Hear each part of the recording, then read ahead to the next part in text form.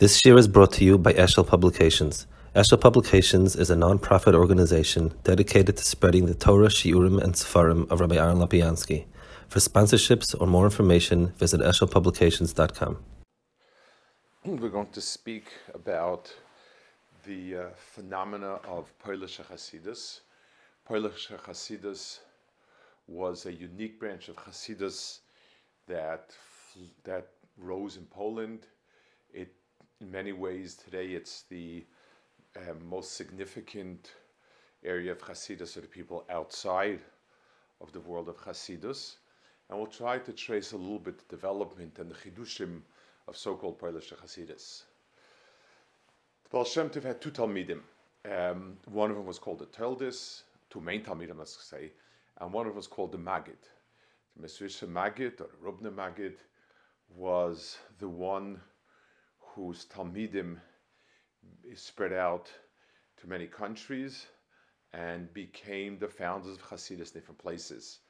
Most famous is Baal HaTanya, who established Chassidus in White Russia, in Lita, and Reb Melech, Noam Elimelech, who went to Poland and who was active in Poland and spread Chassidus there. Now, the Rebbe Reb Melech was definitely represented classic Chassidus. The one who, the Noam Elimelech is quintessential classic Chassidus. The one who took over from him was the Chayzim Lublin, Rabbi Yaakov Yitzchak Horowitz, and he was born in 1745 and was lived in 1815. The Chayzim Lublin became probably the rooted figure in Poland and the one that is considered to be the first really established chutzner in Poland. Chayzim Lublin was a Kaddish. He was called a Chayzer because of his abilities to seem to sort of see things with Ruach HaKodesh. The story goes that he worked very hard in Shmir Sinai when he was young, and that's why he was zeicher to eyes that could see beyond. So the Chayzim Lublin established a court in Lublin, and that became a makom where many Gedolei Chassidus were yonik from. The Chayzim Lublin was the one who really brought out classic Chassidus. And I'll try to explain what I mean by classic Chassidus. One, the focus was on the Pashat Yid, on the person who hadn't been touched by the Talmidei Chachamim and so on, was simple Pashat, maybe a little bit despaired of ever becoming something. That was the person that was the focal point of that Chassidus. So the Pashat Yid, the Hamoin Am, and so on.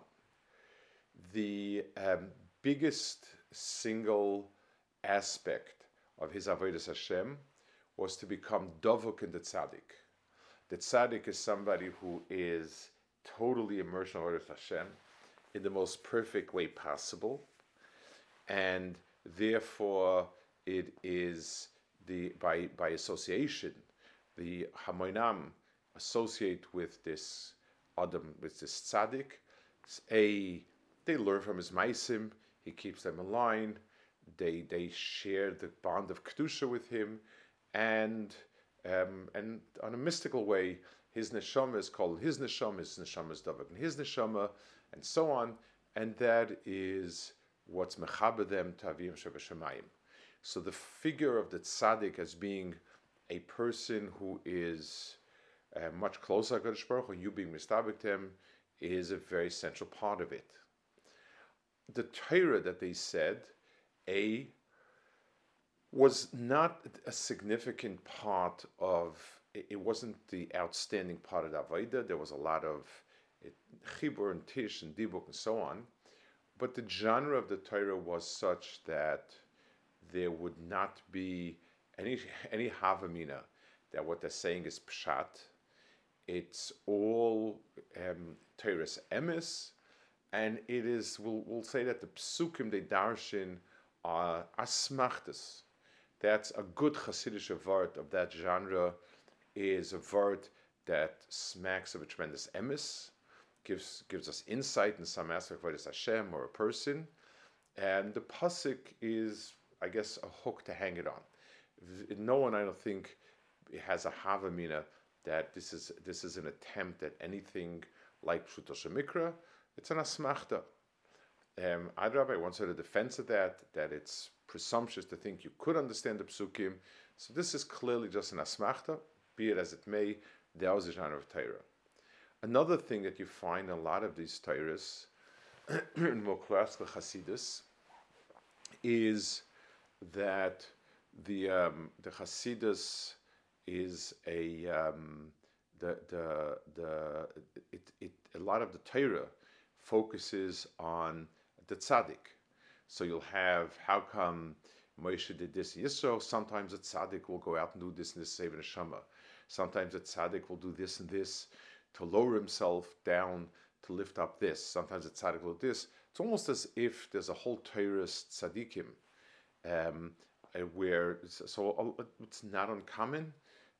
We'll see it when we learn some of the pieces, where it's a whole discussion about a tzaddik and a tzaddik lowering himself and a tzaddik doing certain things in order to generate something else. Those are hallmarks of that class Chassidus. The Chayze in every was that way. The Chayze said that the ikar of the Rebbe, of the tzaddik, is to be mispalal, or to ensure that the Chassidim have gashmias. He's supposed to invarach them. He's supposed to deal with their problems, their day-to-day struggles with parnasa and shidduch and the paris and all that stuff, and to help them with it. That was very much part of that Chassidus, and that was the Chayze. Chayze was very, very chashuv. This was it. Something happened at the Chayze's court, and there was a very, very chashuv person. His name was Rabbi Yitzchak Yaakov Rabinowitz, same name as the Chayze. He was called the Yid HaKadosh, and he was born, he was younger than the Chayze and died before him. He was born in 1766 and died in 1813. He was a big Bal Moichin, somebody who was very bright and intellectual and so on, and he broke away from the Chayze and made his own Chassidus in Pshischa. You need to understand that in those days, and that's even today, Chassidus is a very, very malchustic oriented structure. For somebody to pick himself up and make his own Rebbistva when his Rebbe is living is unforgivable. It's machlokas at its worst, and that's the way it was taken. It was a terrible break. It was a terrible, terrible rift, and it caused a fissure, a real fissure. Chassidim say there was, again, we don't know much of the details. It's all, people did not speak much Lashon Hara, I guess, but they say that the reason why he broke off, and the person who set the Chayze against him was somebody who was a big tzaddik. He was in the Chotzer, and he felt that the Yid HaKadosh is kind of breaking away, going off the derech. Somebody was some sort of catalyst, and the way the Chassidim put it was that the Baldova, the Satan, guarded this person's tongue for 22 years. He shouldn't speak any Lashon Hara, so that when he would come to the Chayze would believe him. That's the way it's given over. But he created a break, and it was his Talmidim, who actually brought about, who were the ones that developed what we would call Polish Chassidus. The Chayze himself was nifta, like we said, in 1815. It was kind of a very tragic death. He fell out of a window. The maskilim made up the ugly stories about it. the Hasidim said he was fighting with the Satan about the Geula, and he was going to bring Mashiach. Whatever it was, he had an accident out the window. He was sort of bedridden for a whole bunch of months. A famous anecdote is he said, "I assure you that no misnagdim will rejoice at my death, and no misnagid will ever say tachnun on my yahrzeit." It came true because he was nift on Tisha B'Av, so nobody could rejoice, and for eternity, no one's saying any tachnun on Tisha B'Av. Be it as it may, the Welt also says that the same thing was true about the Goyen. The Goyen's yahrzeit is in Chalmai Tzukis, and no one else says tachnun as yahrzeit. Akaponim, that drew to an end. So the Rabbunim, the Yiddish Kaddish broke away. He was not, like we said before, he didn't live long, and a Talmud of his Rabbunim, Pshischa, Rabbunim Bonhard, from Pshischa took over. Rabbunim was born Kimatis, was born a year earlier, 1865. He lived longer than the Yiddish Kaddish. He was nifted in 1827. Rabbunim was an incredible person, and he's the one that we have a lot about him and his Torah and Pshischa. He himself was a very interesting person.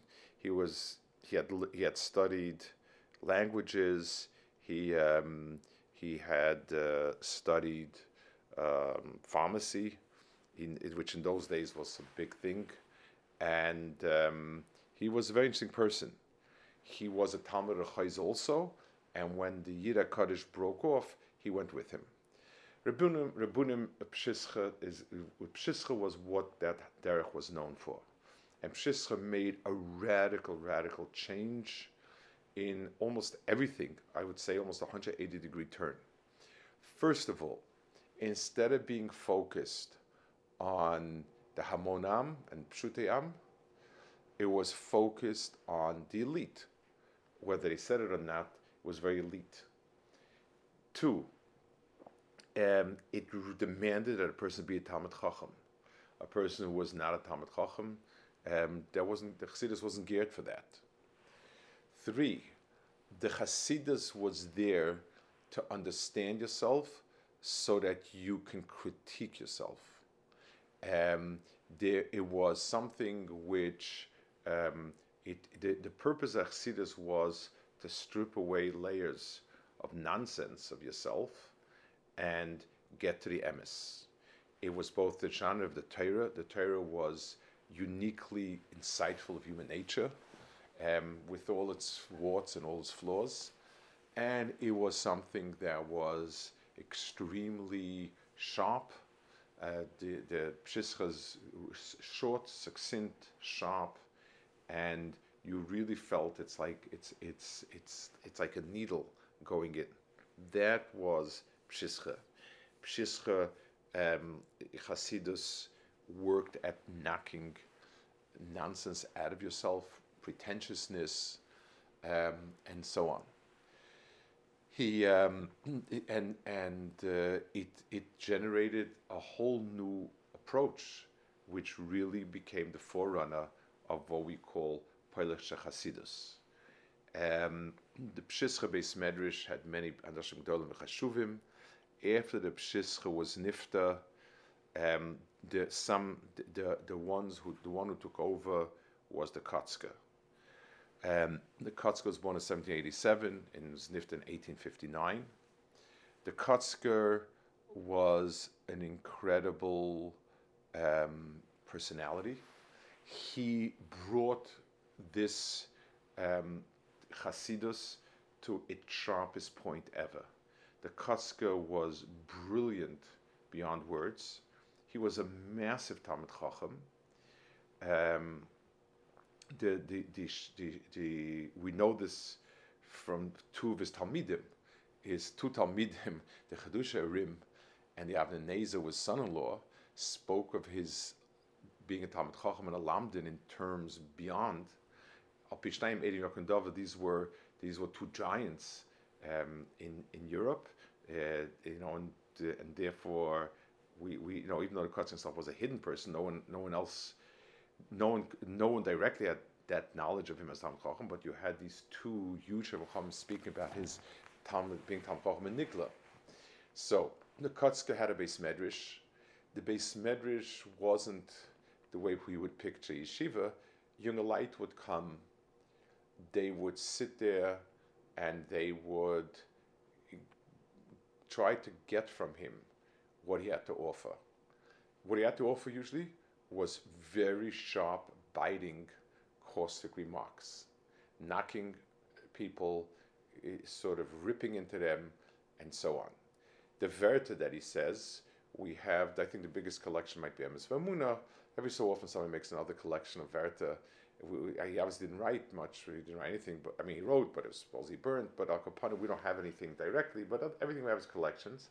The Verta are extremely sharp, extremely biting, extremely memorable, and they all deal with a sort of it has an ikarim divrei emes, and every one of them, at least as far as understanding human being, human nature, and sort of the nonsense that we tend to brush ourselves up with.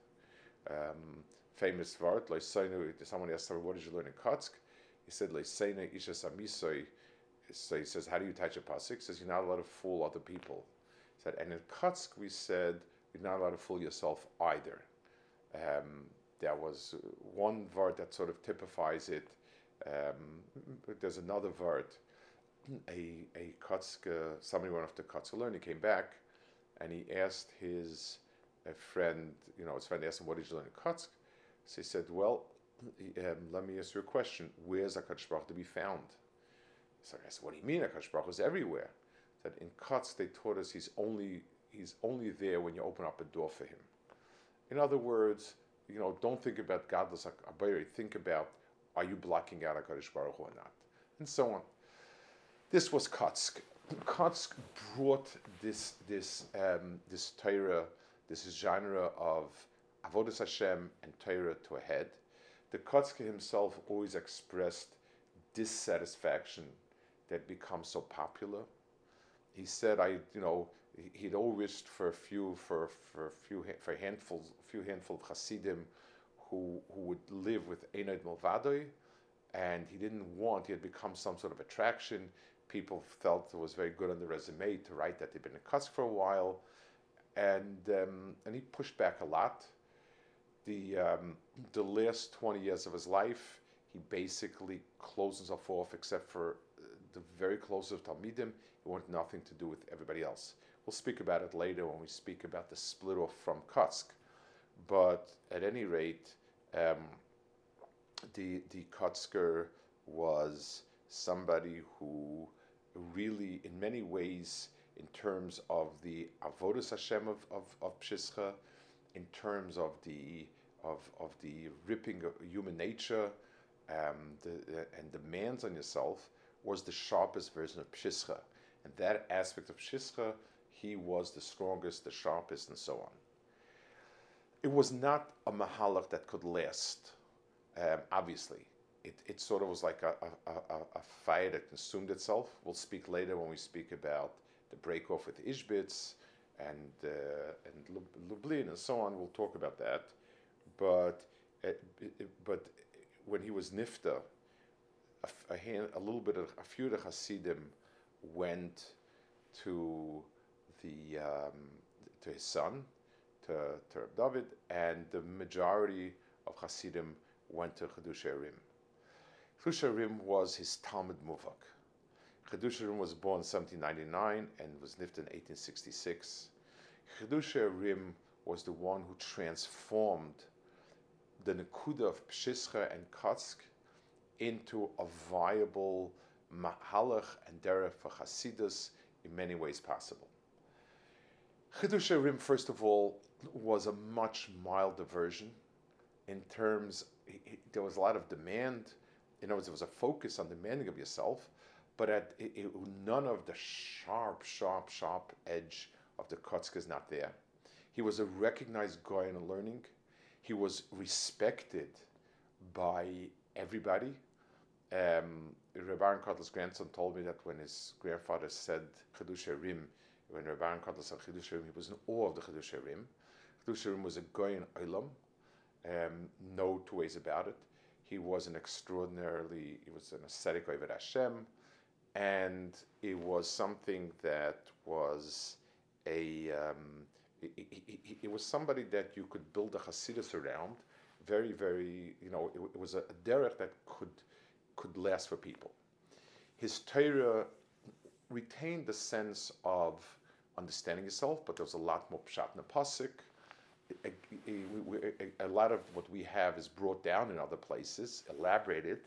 They're still short and succinct verta, but they also have a sense of going to the depth of the pasuk. You don't have that sense where the person is saying a dav emes, the pasuk is just kind of an asmachta. You have a sense in the verta that he has. They're sharp, they're succinct, but you have a feeling that it's getting into the heart of a pasuk. And he established Chassidus Ger, which today is probably the biggest in many ways. It's certainly a very, very strongly controlled group of Chassidim, and he was the founder of it, and Betzim took a derech that was meant for Yechidim and gave it the tzura that could go for many other people. Chedusha himself was an example of someone who had made the switch to Pshischa. He had been a Talmud of the Kotzk Magid. It was a Talmud of the Chose. The Kotzk Magid again was more classical, was classical Chassidus. After the Kotzk passed away, the Kotzk's son took over. Chedushim continued a little bit by him. Wasn't happy with what he was getting, and made the switch to Pshischa.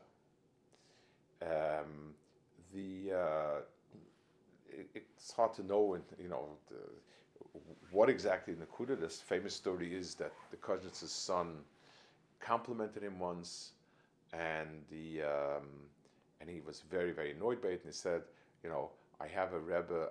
What I want in a Rebbe is somebody to knock me out, to pat me on my back. I don't need a Rebbe, and he left. But whatever it is, Pshischa had been trying for a long time to get to him. Chushan was the crown jewel. Everyone knew that where he would be, that would become the derech. Pshischa tried very hard, and finally, after he became disenchanted with the Kotzk, he went to the Pshischa and became a dedicated Pshischa Talmud, and then the Kotzk Talmud. Just to give you a sense of the sharpness of Pshischa and how they were provocative in a way that got them into trouble. Most normal people thought that they were crazies. There was a famous wedding in Astilla where they tried to get them excommunicated. They had a big meeting. It was a huge wedding. 200 Rebbes were there. 200 people wearing white sacks were there, and the Apter was the Yoshev Roish, and it was because the Chedusha Rim stood up for his Rebbe that they gave him his that they backed off. But Pshischa was very provocative. If you want to take a look at how sometimes hindsight is much, much better than foresight, there's a sefer called Sefer Chassidus by Aaron Marcus. Aaron Marcus was a German Jew who became a Chassid, and he writes about his experiences. And it's fascinating. First of all, it was put out in a few editions. If you go to the library in Hebrew University, you will note that in each progressive edition, more and more is whited out. The Geras, who consider themselves Chassidim, kept taking out things that were derogatory to the Gera, to Pshischa. I think it's absolutely crazy, but that's what they did. Basically, his point was that Pshischa people were irresponsible, provocative, and so on. A type of thing that the Pshischa would do is, the one Rosh Hashanah morning, they davened like for Sikin quickly, And then by the time people in town came to daven, they were sitting back and learning. So, it got late, and one of our batim goes to them in the back room and says, Rabbi, you've got to daven. They say, what kind of davening? Learning is a lot more important. Davening is full of it. The kids, it started a huge, whopping fight. They deliberately, there was a sharpness to it and a provocativeness.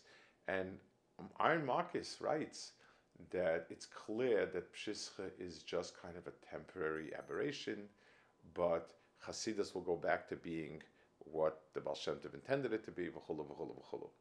That's a very interesting observation, because in hindsight, now in hindsight, we know that this became the most dynamic part of Chassidus, and the other Chassidus settled into just kind of being very nice and wonderful and good and fine.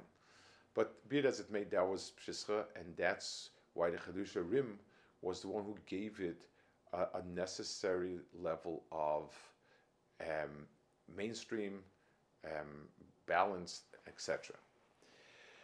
The Chidusha Rim lost, he had, I believe it was 13 children in his lifetime. I think all of his sons died, b'chayav. He felt it was a kapeda of the Koznitzer Rebbe. Because the Koznitzer Rebbe had been very upset that he left Koznitz and went to Pshischa. Again, the way the story goes is he said he cried, and he said the Koznitzer, the first time he noticed the Chiddushei Rim not there, he realized he had left. He was very, very upset. He cried and he said, he's destroyed my Shabbos. His Shabbos will be destroyed. And every child of his, I think, was nifta on Shabbos. That's where the story goes. But certainly he felt it was a kapeda, and Chiddushei Rim said it was difficult, but he did the right thing. And emes is emes, no matter what the price is. There's one other story about this Chiddushei Rim losing his children, and that is that when his oldest son, who was nifta, last one to be nifta, Sfas his father, as he was dying or very sick, the Chiddushei Rim's wife came, mentioned to him, he should be misfashed, do something to save him, or inconsolable. And the Chiddushei Rim told her, every time a Yid will have a tzara, they're going to say, it's difficult, but not as difficult as Yitzhamaya's tzaras. And it will be menachem many Jews. That was a very different type of, that's a darga that, we can't even think about. That was Chiddushei Rim.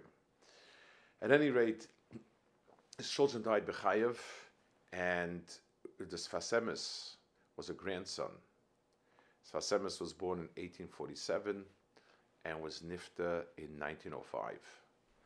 Sfas was someone who didn't have a mother from age 2, a father from age 6. Chiddushei Rim raised him as a son. Sfas was the one who gave ger and many people a sort of teirus of Chassidus that is quintessential of that mahalach. Sfas was a kaddish for Torah, incredible Talmud Chacham.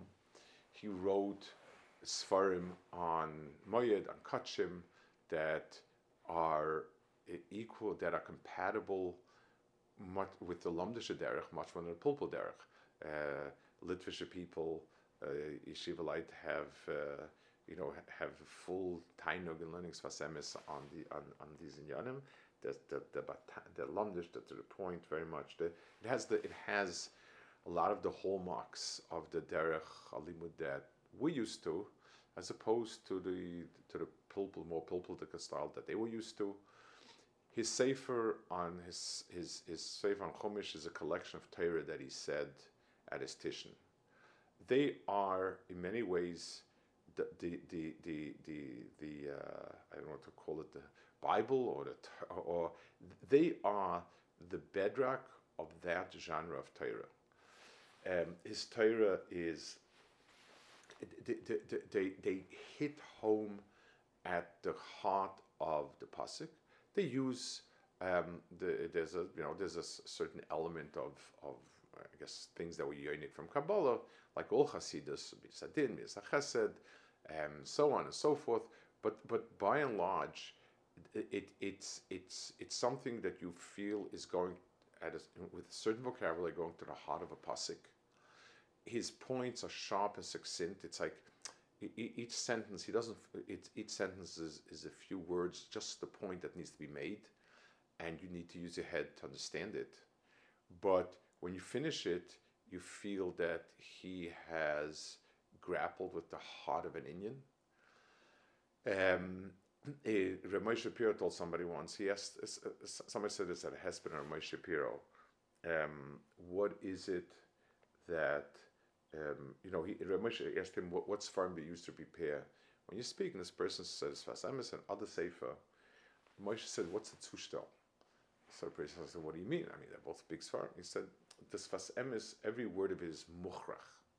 In other words, it's like when a person sees a lamdish shtickle from a Chaim or the Rav, you say to yourself, yeah, this has to be, this is, it's not a possibility, it seems to be the heart of it. Same thing with Sfasemis. When you learn a shtickle Sfasemis and you understand it minimally, the sense is, wow, this is the heart of what it means, and this is it. So the Sfasemis' Torah became really the bedrock of it, and for any person on the outside who's yonik from these inyanim, the unique of the Sfasemis' Torah is that's really where it comes from. Similar to it, but not the same way, would be like the Shemi Shmuel. It would be the different the Sachachava. They all came from the same cheder, where there was a need to stick to the point, a need not to use the pasuk as just kind of an excuse, not to go into fancy gematrias and drushim and all sorts, but rather to try to understand the inner meaning of the pasuk, the way a lamdan would try to understand the inner meaning of a Gemara, of a Rambam, and so on. That's what it's like. And so Sfasemis was the one who gave Ger its surah. He lived a short life, and his son was maspid him, and he said Arichos Yamim. And somebody asked him, what do you mean Arichos Yamim? And he said, I didn't say Arichos Shanim, he had Arichos Yamim. Every day of his was long, was counted, and so on. The Sfasemis himself seemed to have died of heartbreak. He was nifted in 1905. This was the time when there was the Russo-Japanese War.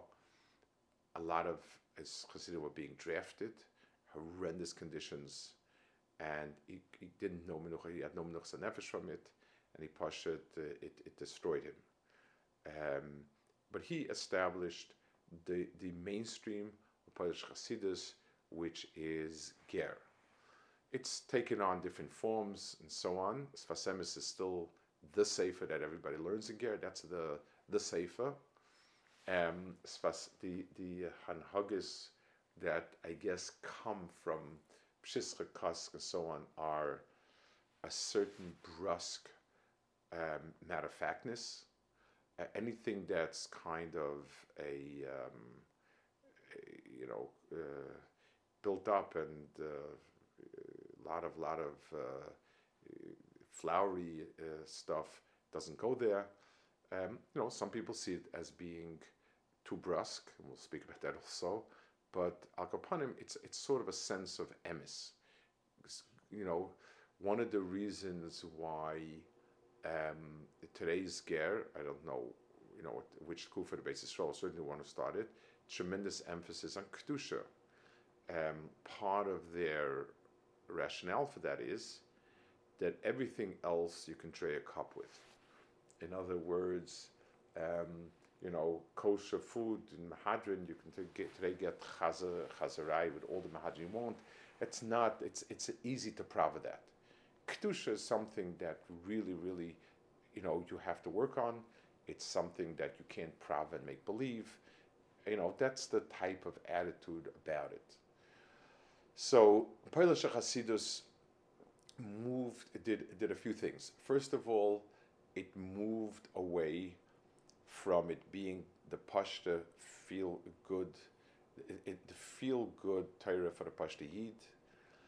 It started as a elite movement. Today it meant to encompass a big movement, a whole Chassidus of the size of Ger plus, but still the sense is demanding of people, putting an emphasis on Talmud Torah, because in the Pshischa mindset, it's the only thing that's real.